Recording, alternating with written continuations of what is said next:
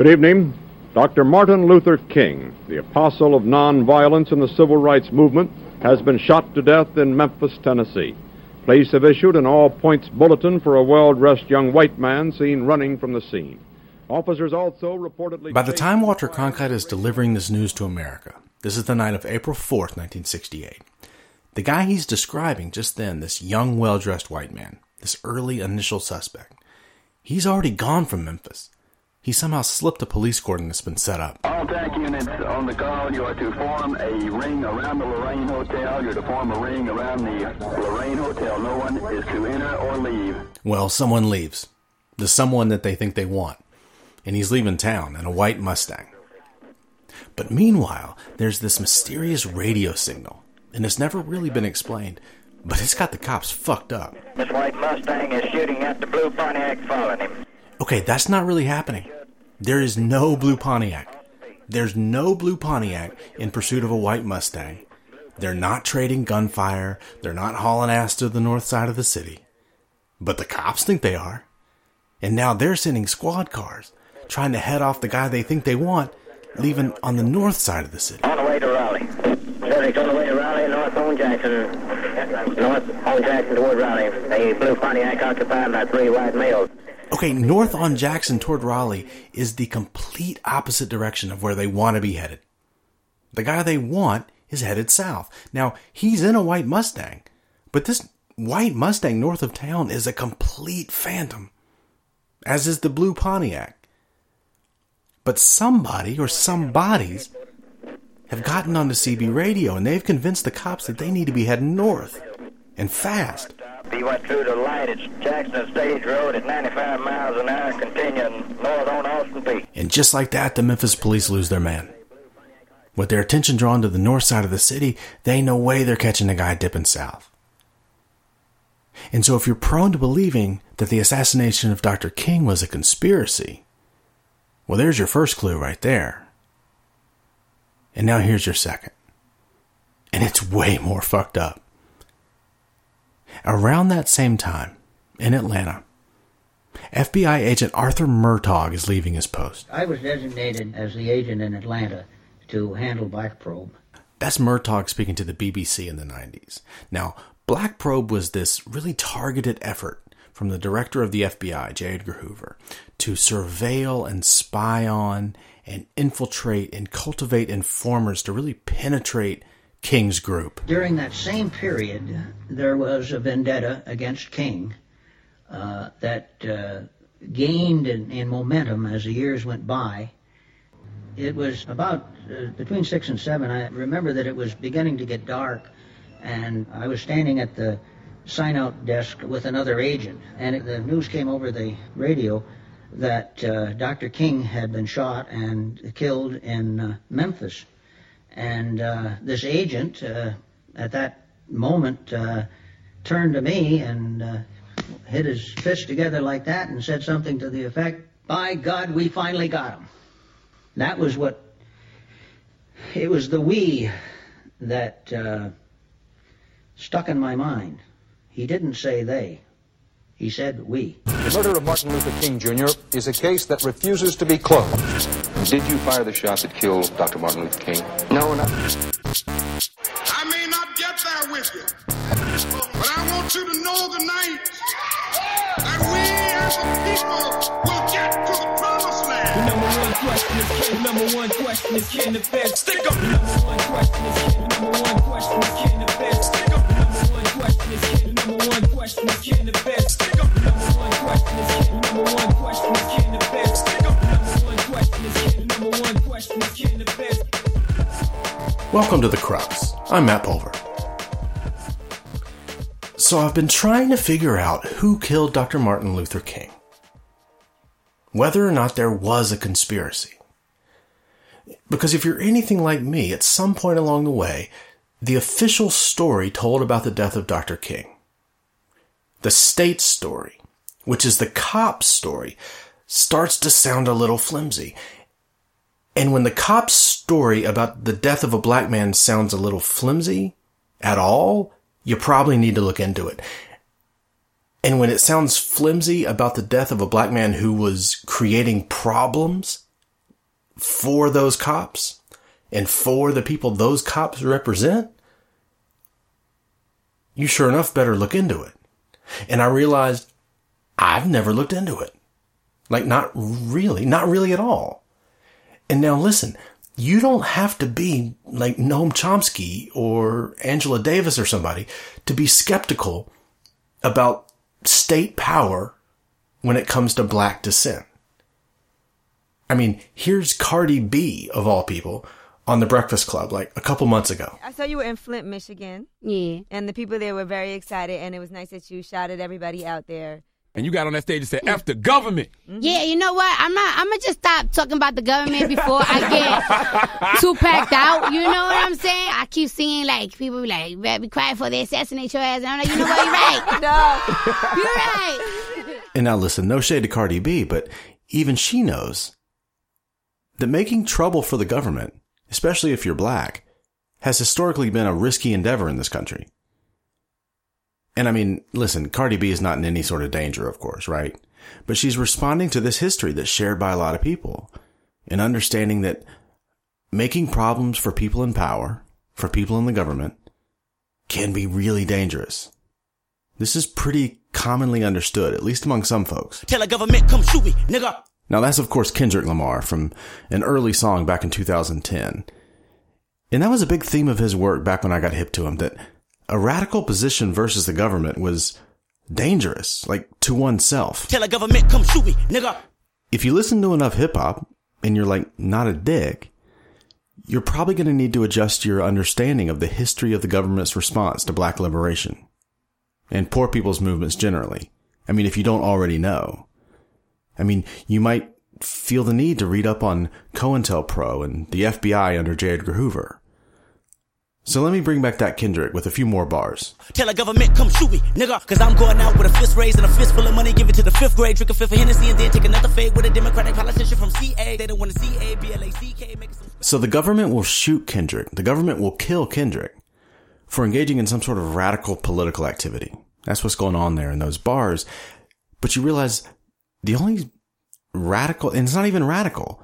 I mean, he talks about giving money to 5th graders with a sort of black power fist in the air, which doesn't sound very radical, but it was in the late 60s. If you were the Black Panthers, the Black Panthers had something called the Breakfast for Children program.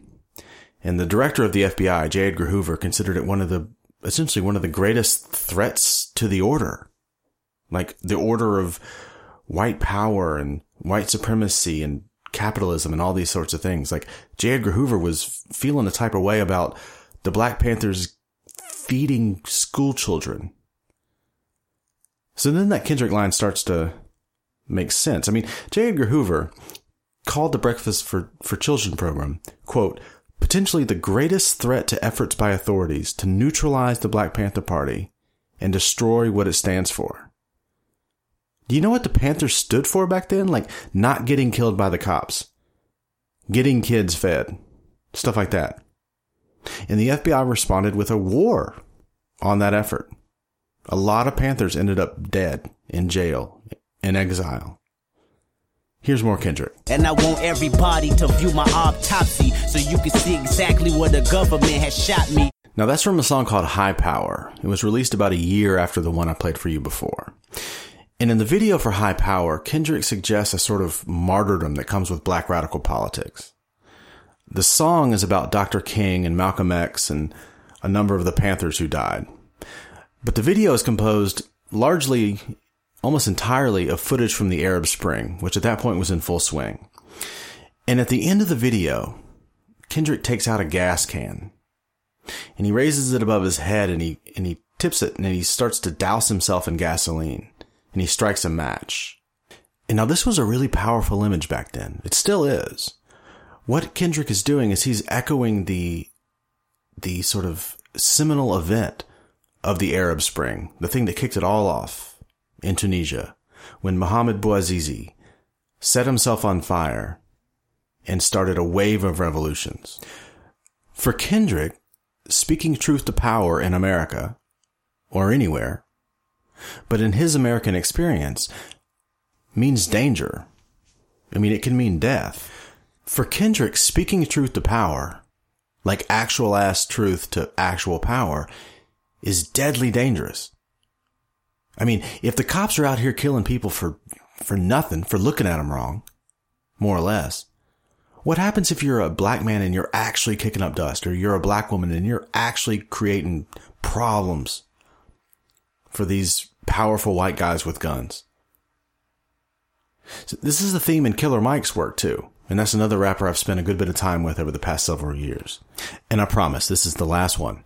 But just as a sort of preface or introduction, Killer Mike has taught me a lot too. And he returns to this idea of black radicalism, or political radicalism generally. I mean, white, black, or otherwise, but especially black, as being tremendously dangerous, as involving potentially martyrdom. I've been labeled outlaw, renegade villain. So was Martin King, so the system had to kill him. I've been labeled outlaw, renegade villain. So was Martin King, so the system had to kill him. So you listen to enough Kendrick or Killer Mike or whoever, the list goes on, and you read more about COINTELPRO and Black Probe and the FBI under Hoover, and you realize, why the fuck have I never looked into this?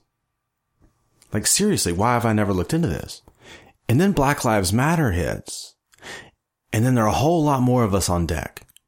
And we're all parsing the evidence in the deaths of Michael Brown and Sandra Bland and Tamir Rice, and the list goes on. And there needs to be more of that. We need more people doing more. But again, at some point I looked up and I realized, why is nobody looking into the death of Dr. King? Like, I don't know who killed Dr. King. Because a lot of people are saying the government did it. Like, a whole lot of people are saying the government did it. I mean, I've been listening to musicians since I was like a little kid who all said King was killed by the government.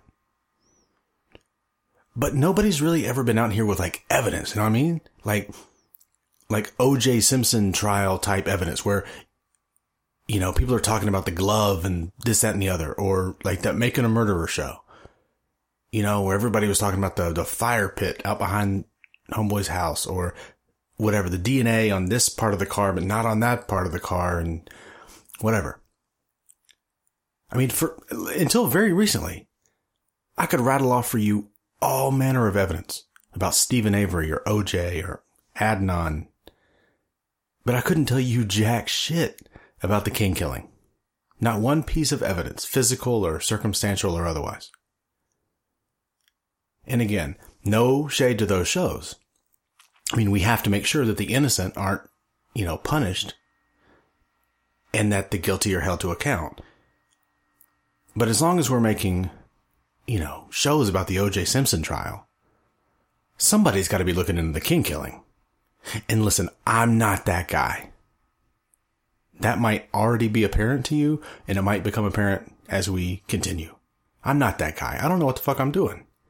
All I know is that I'm doing it. I mean, I've got my questions, my curiosity, and a microphone. And so I'm gonna just do this, I guess. So let's do it. Okay, so let's rejoin the action that I left off at the beginning of the episode, where we have this white guy leaving Memphis. He's headed toward Atlanta. Now, the role that mysterious CB radio signal played is really tough to measure. We'll revisit it. But for now, let's just know that this guy is leaving Memphis. And he's headed toward Atlanta. And it looks like he's in a hurry. Okay, he stops maybe once or twice through the night. He gets to Atlanta at dawn. He's in Atlanta for no time. He's basically picking up some stuff. He turns from there, goes to Canada. So to give you an idea of how quick this guy's moving, he gets from Memphis to the Canadian border in like 40 hours. Okay? That's pretty suspicious. At first glance, that's really suspicious. Now, he spends a good bit more time in Canada, but then he goes from Canada to London. And it's in London that he's eventually apprehended and brought back to the States. That's real suspicious. What's way more suspicious is that he's changing his name at every turn. So he's John Willard when he's in Memphis. He's Harvey Lohmeyer in Alabama. He's Ramon Snade in Canada. He's Paul Bridgman in Canada. He's Eric S. Galt pretty much everywhere. Eric Starvo Galt. He really loved that name. That was, fairly standard with him almost everywhere.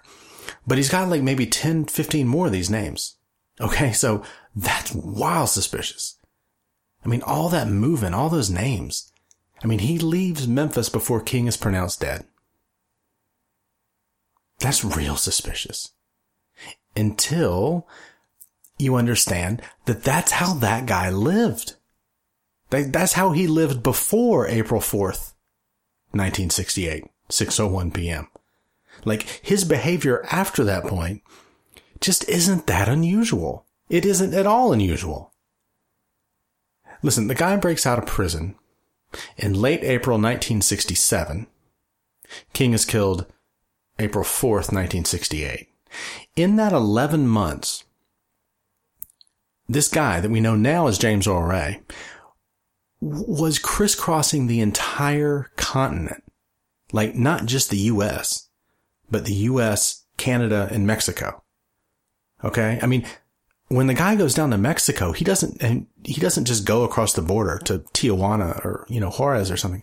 This guy goes all the way down to like Mexico City. He goes over to the west coast of Mexico, drives up the west coast of Mexico, goes to L.A. He goes to Chicago, to New Orleans, to Miami, Atlanta, St. Louis. This is a simplified itinerary that I'm giving you. And this is in 11 months. And the whole time he's changing his name. Because that's how he was taught to do. Okay? His dad was the same way. And listen, when James was 7, his dad skipped bond on some charge. And he took the wife and kids off to some country-ass hideaway to duck the law. And he changed their name to Rains. He just added an N and an S to Ray. I mean, his dad was changing his name so much that Ray's brother would later tell the FBI that he was 20 years old before he knew his own name. Like his real-ass government name. Because his dad was dragging them all over the Midwest because he was just a shitty crook. He dragged them off to at some point, this country-ass piece of shit, abject shack. And they just lived in utter penury. I mean, James Earl Ray first of all, he flunked the first grade. When they were on the run. He's going to some little schoolhouse in just bumfuck Missouri. And he shows up to class. His teacher would later say that this kid would show up to class barefoot and reeking of urine. I mean, this was gully. The Ray family was gully as fuck. That's how this guy came up. And he just went into the family business. Like redneck, petty criminality.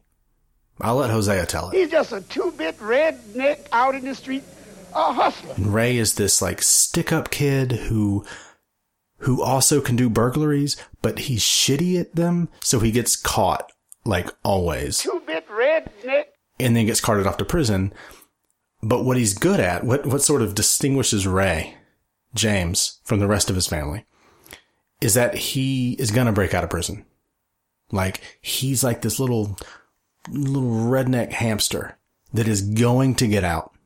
Always. He's just a two-bit redneck out in the street, a hustler. Redneck, two-bit out in the street. He's just a two-bit redneck out in the street, a hustler.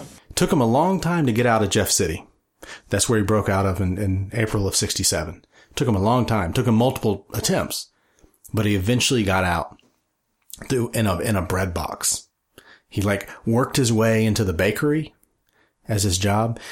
And then he gets out with this it's like a shitty carnival trick. He balls himself up in this box of baked bread that they were sending to other inmates on this truck. And it works. It's a pretty improbable escape, really, but it works. And then he does what he's going to do, which is just to tear ass around and, commit some crimes and change his name a bunch. So, all this is to say that his behavior after April 4th is just not unusual.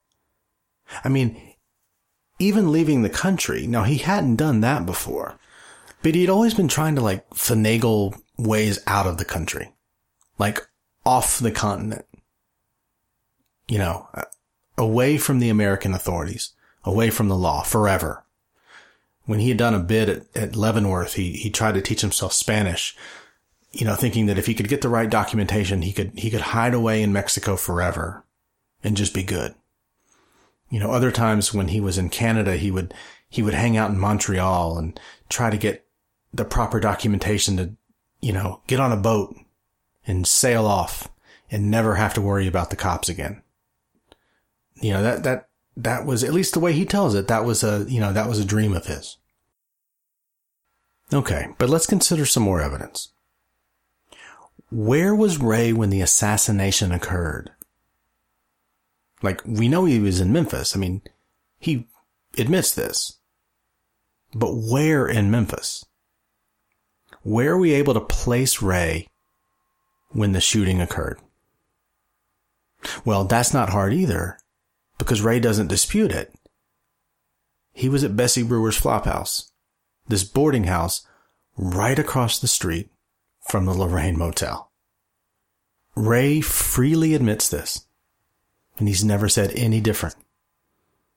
And he was there as late as some minutes before the shot was fired, or when the shot was fired, depending on who you believe. And he had a gun. I mean, he had a couple guns. He had one he'd bought just recently. So this outlaw, during this year-long odyssey after breaking out of prison, was on April 4th, 1968, across the street from the Lorraine. He leaves town almost immediately after the shot that killed King was fired. And that man disputes none of this. The FBI names him as the suspect. They catch him. And he's locked up. And except for a brief time after yet another prison break, he spent the remaining days of his life in prison for killing Dr. King. And yet Coretta Scott King, the late wife of Dr. King, says Ray didn't do it. She says that it was a conspiracy inside the government. And now listen, Coretta is not your Alex Jones listening college roommate, you know, on some jet fuel can't melt steel beam shit. Right? I mean, this is Coretta. I mean, Coretta was so stately and regal. This is Sweet Queen Coretta. And Coretta knew things. She knew things way before the rest of us. Way before COINTELPRO and all this would come out. She knew that there were people in the government that hated her husband. She knew that there were people in the government, specifically the FBI, who wanted her husband dead. Coretta was the one who opened the infamous suicide letter that was sent to King way before he became more radical, way before he was the danger that he was in 1968. And they tried to get him to kill himself because they didn't give a shit about that guy. Or they didn't give a shit about his life, or his family, or his people. They cared about him as a threat, and they needed that neutralized. And now we'll get into all of this as we go on. It's voluminous, just the stuff that's been released. But all of this stuff that we know now, and maybe some stuff that we won't ever know, Coretta knew. She was there. She was closer than anybody. And the people who were also close, the people in King's inner circle, all agree with Coretta. They all agree, to a one, that there was a conspiracy inside the government. Because they all knew, to a one, the extent to which there were people inside the government who hated Dr. King. They hated him. They despised him. They feared him. They knew that King had become a threat to the order. The order that people and forces inside the government felt that they were charged to protect. The order of white supremacy and capitalism and imperialism. They knew that if you challenged the citadel of power in this country, your days are numbered. And so, guys like Hosea Williams at the Southern Christian Leadership Conference, the SCLC, a close confidant of King's, he agrees with Coretta. Ralph Abernathy, who succeeded King as head at the SCLC, he agrees with Coretta. Government conspiracy. Even somebody like Andrew Young, who becomes mayor of Atlanta, he's, U.S. congressman. This is a guy who emerges as the most sort of esteemed and accomplished survivor of the civil rights era. Him and John Lewis. And he agrees with Coretta that there was a conspiracy of people inside the government to kill Dr. King. And this was the UN ambassador. This guy had to go on the world stage as the sort of sole, representative of the United States of America and be, on some, your country ain't shit, you're not shit because, y'all are running secret police operations or whatever, knowing full well that his own country was running a secret police operation called the FBI. Because that's what it was during the 60s, especially vis-a-vis the civil rights struggle. Like, that's what it was. And again, we will get into all this. There is ample documentation. You can just trust me on this. But a guy like Young, I don't know, I sort of get the feeling that he really didn't want to believe it. Because he was getting to enjoy these historic, gains won by King and others, where he's able to be the UN ambassador to the world. For the first time, the United States chose a black man to represent itself to the world. So he doesn't want to believe it. Here's some sound from the 90s where he's talking to Forrest Sawyer of ABC. James Earl Ray, in your heart of hearts at this moment, you think he is innocent? Yeah, I do. It's that pause. There's so much in that pause. Let me play it again. James Earl Ray, in your heart of hearts at this moment, you think he is innocent? Yeah, I do. It's that breath in the pause, and then the way he says it, it's like a sigh of resignation. He's just so reluctantly resigned to this understanding. He doesn't want to believe it. It'd be so much easier to believe the official narrative. It's so less complicated that way.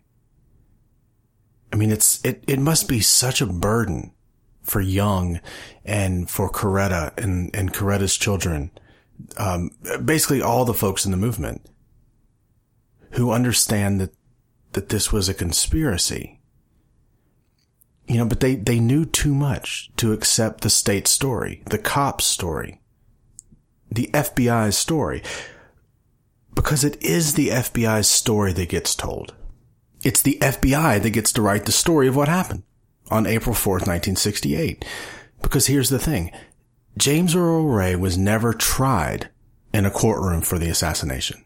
He pled guilty, which means you forego a trial. Now, the plea itself was curious, and we'll get into it later, and he retracts it 3 days later. He says the plea was made under duress, and he spends the next 3 decades of his life contending that there was a conspiracy and that he'd been dragged unwittingly into this ordeal as a patsy, as this decoy designed to get caught so the real killers could get away. But what the plea means is that the FBI investigation was never contested in a courtroom, with a jury. The FBI's story of what happened on April 4th, 1968 ended up getting registered as the official account of what went down. the FBI and J. Edgar Hoover's story never got opposed in a courtroom. There was never another side of the story that was heard. So the one armed organization that we know for a fact wanted King dead, thanks to the revelation of the suicide letter, is the group that tells us who killed King. And Coretta and Ralph and Hosea and Andrew are, and the whole rest of them are not into that. They're not buying it. Like something smelled wrong early on for them. They don't know everything. They don't know much at that point, but they know enough. And they start making their push. So that by 1975, Ralph Abernathy, who's then president of the SCLC, he goes to Washington with other civil rights leaders to demand an investigation of the assassination, like an official investigation. And they want a trial for Ray. They think Ray is innocent. Because I think that the full truth will come out, and some people in very high places will be involved, persons more than James Earl Ray. That's Abernathy there, and it's 1975, and he and others, with Abernathy's sort of at the head of things, they've gone to Washington, and they say in this press conference that we're here, we're calling people out, and we're going to keep coming back until we see an investigation. And surprisingly, enough people are listening. And Congress announces that next year, the formation of the House Select Committee on Assassinations. It's split between the Kennedy assassination, which of course garners vastly more coverage for reasons that are just a fucking mystery to me, and the King assassination. And so this is the time that things really start accelerating. Like Coretta and King's associates start to become more public and open with their suspicions. We believe that the FBI had something to do with that conspiracy. Now that's Coretta there. And that's significant. That's the first time that she's ever gone public with her suspicions. This is 1978, and it's just a couple months before the conclusion of the Committee on Assassinations. But something's already been leaked to her from the committee. Now this is speculative on my part. I mean, partially. We know for a fact that something got leaked from the committee to Andrew Young. And one would assume that was then passed to Coretta. That would make sense. And that's why she suddenly feels free to, publicly voice her suspicions about the FBI. Because this information didn't come from some staffer or some lackey. This came from the chairman of the committee, Walter Fauntleroy. He's a member of Congress from D.C. at that point.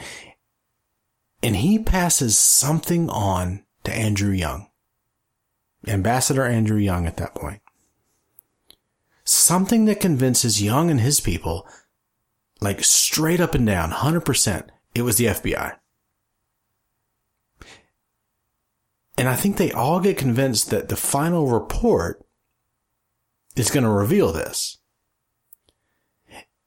And I would suspect that Young passes this information on to Coretta.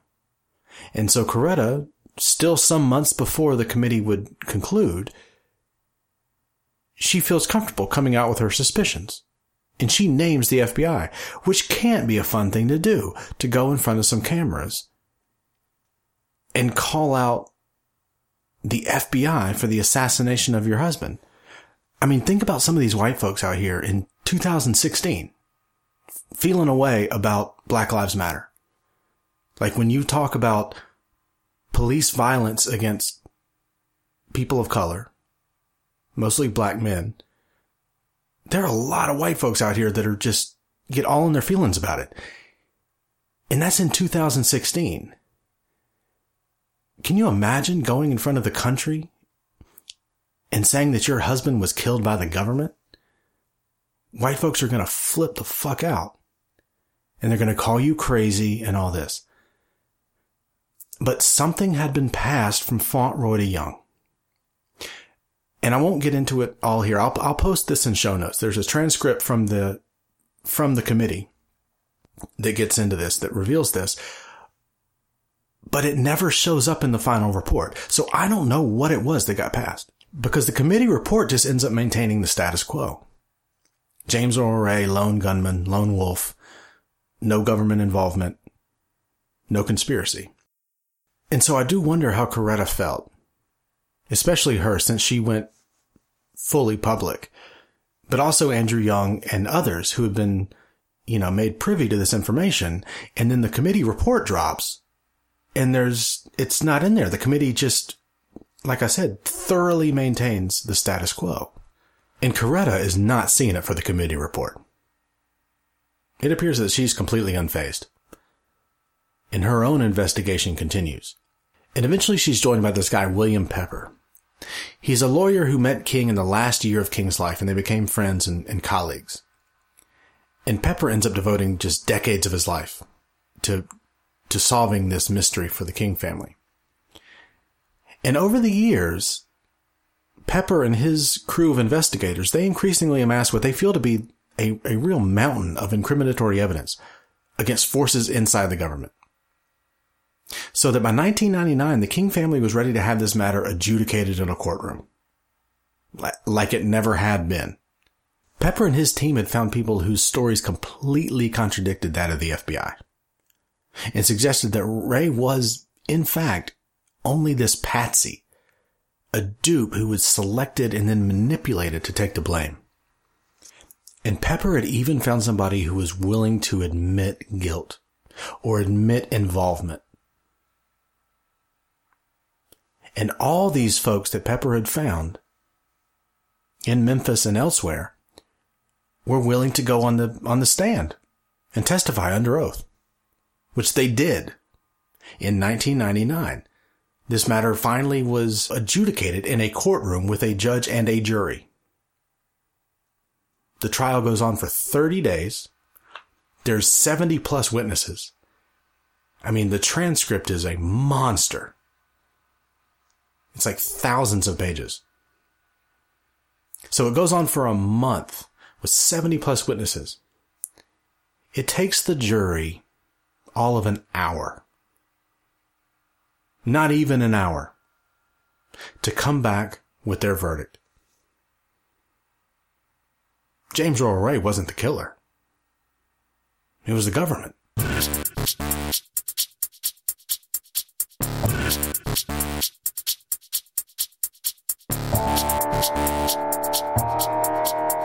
The number one question is can the number one question is can the feds stick up? The number one question is can the number one question is can the feds stick up? The number one question is can the number one question is can the feds stick up? The number one question is can the number one question is can the feds stick up? The number one question is can the number one question is can the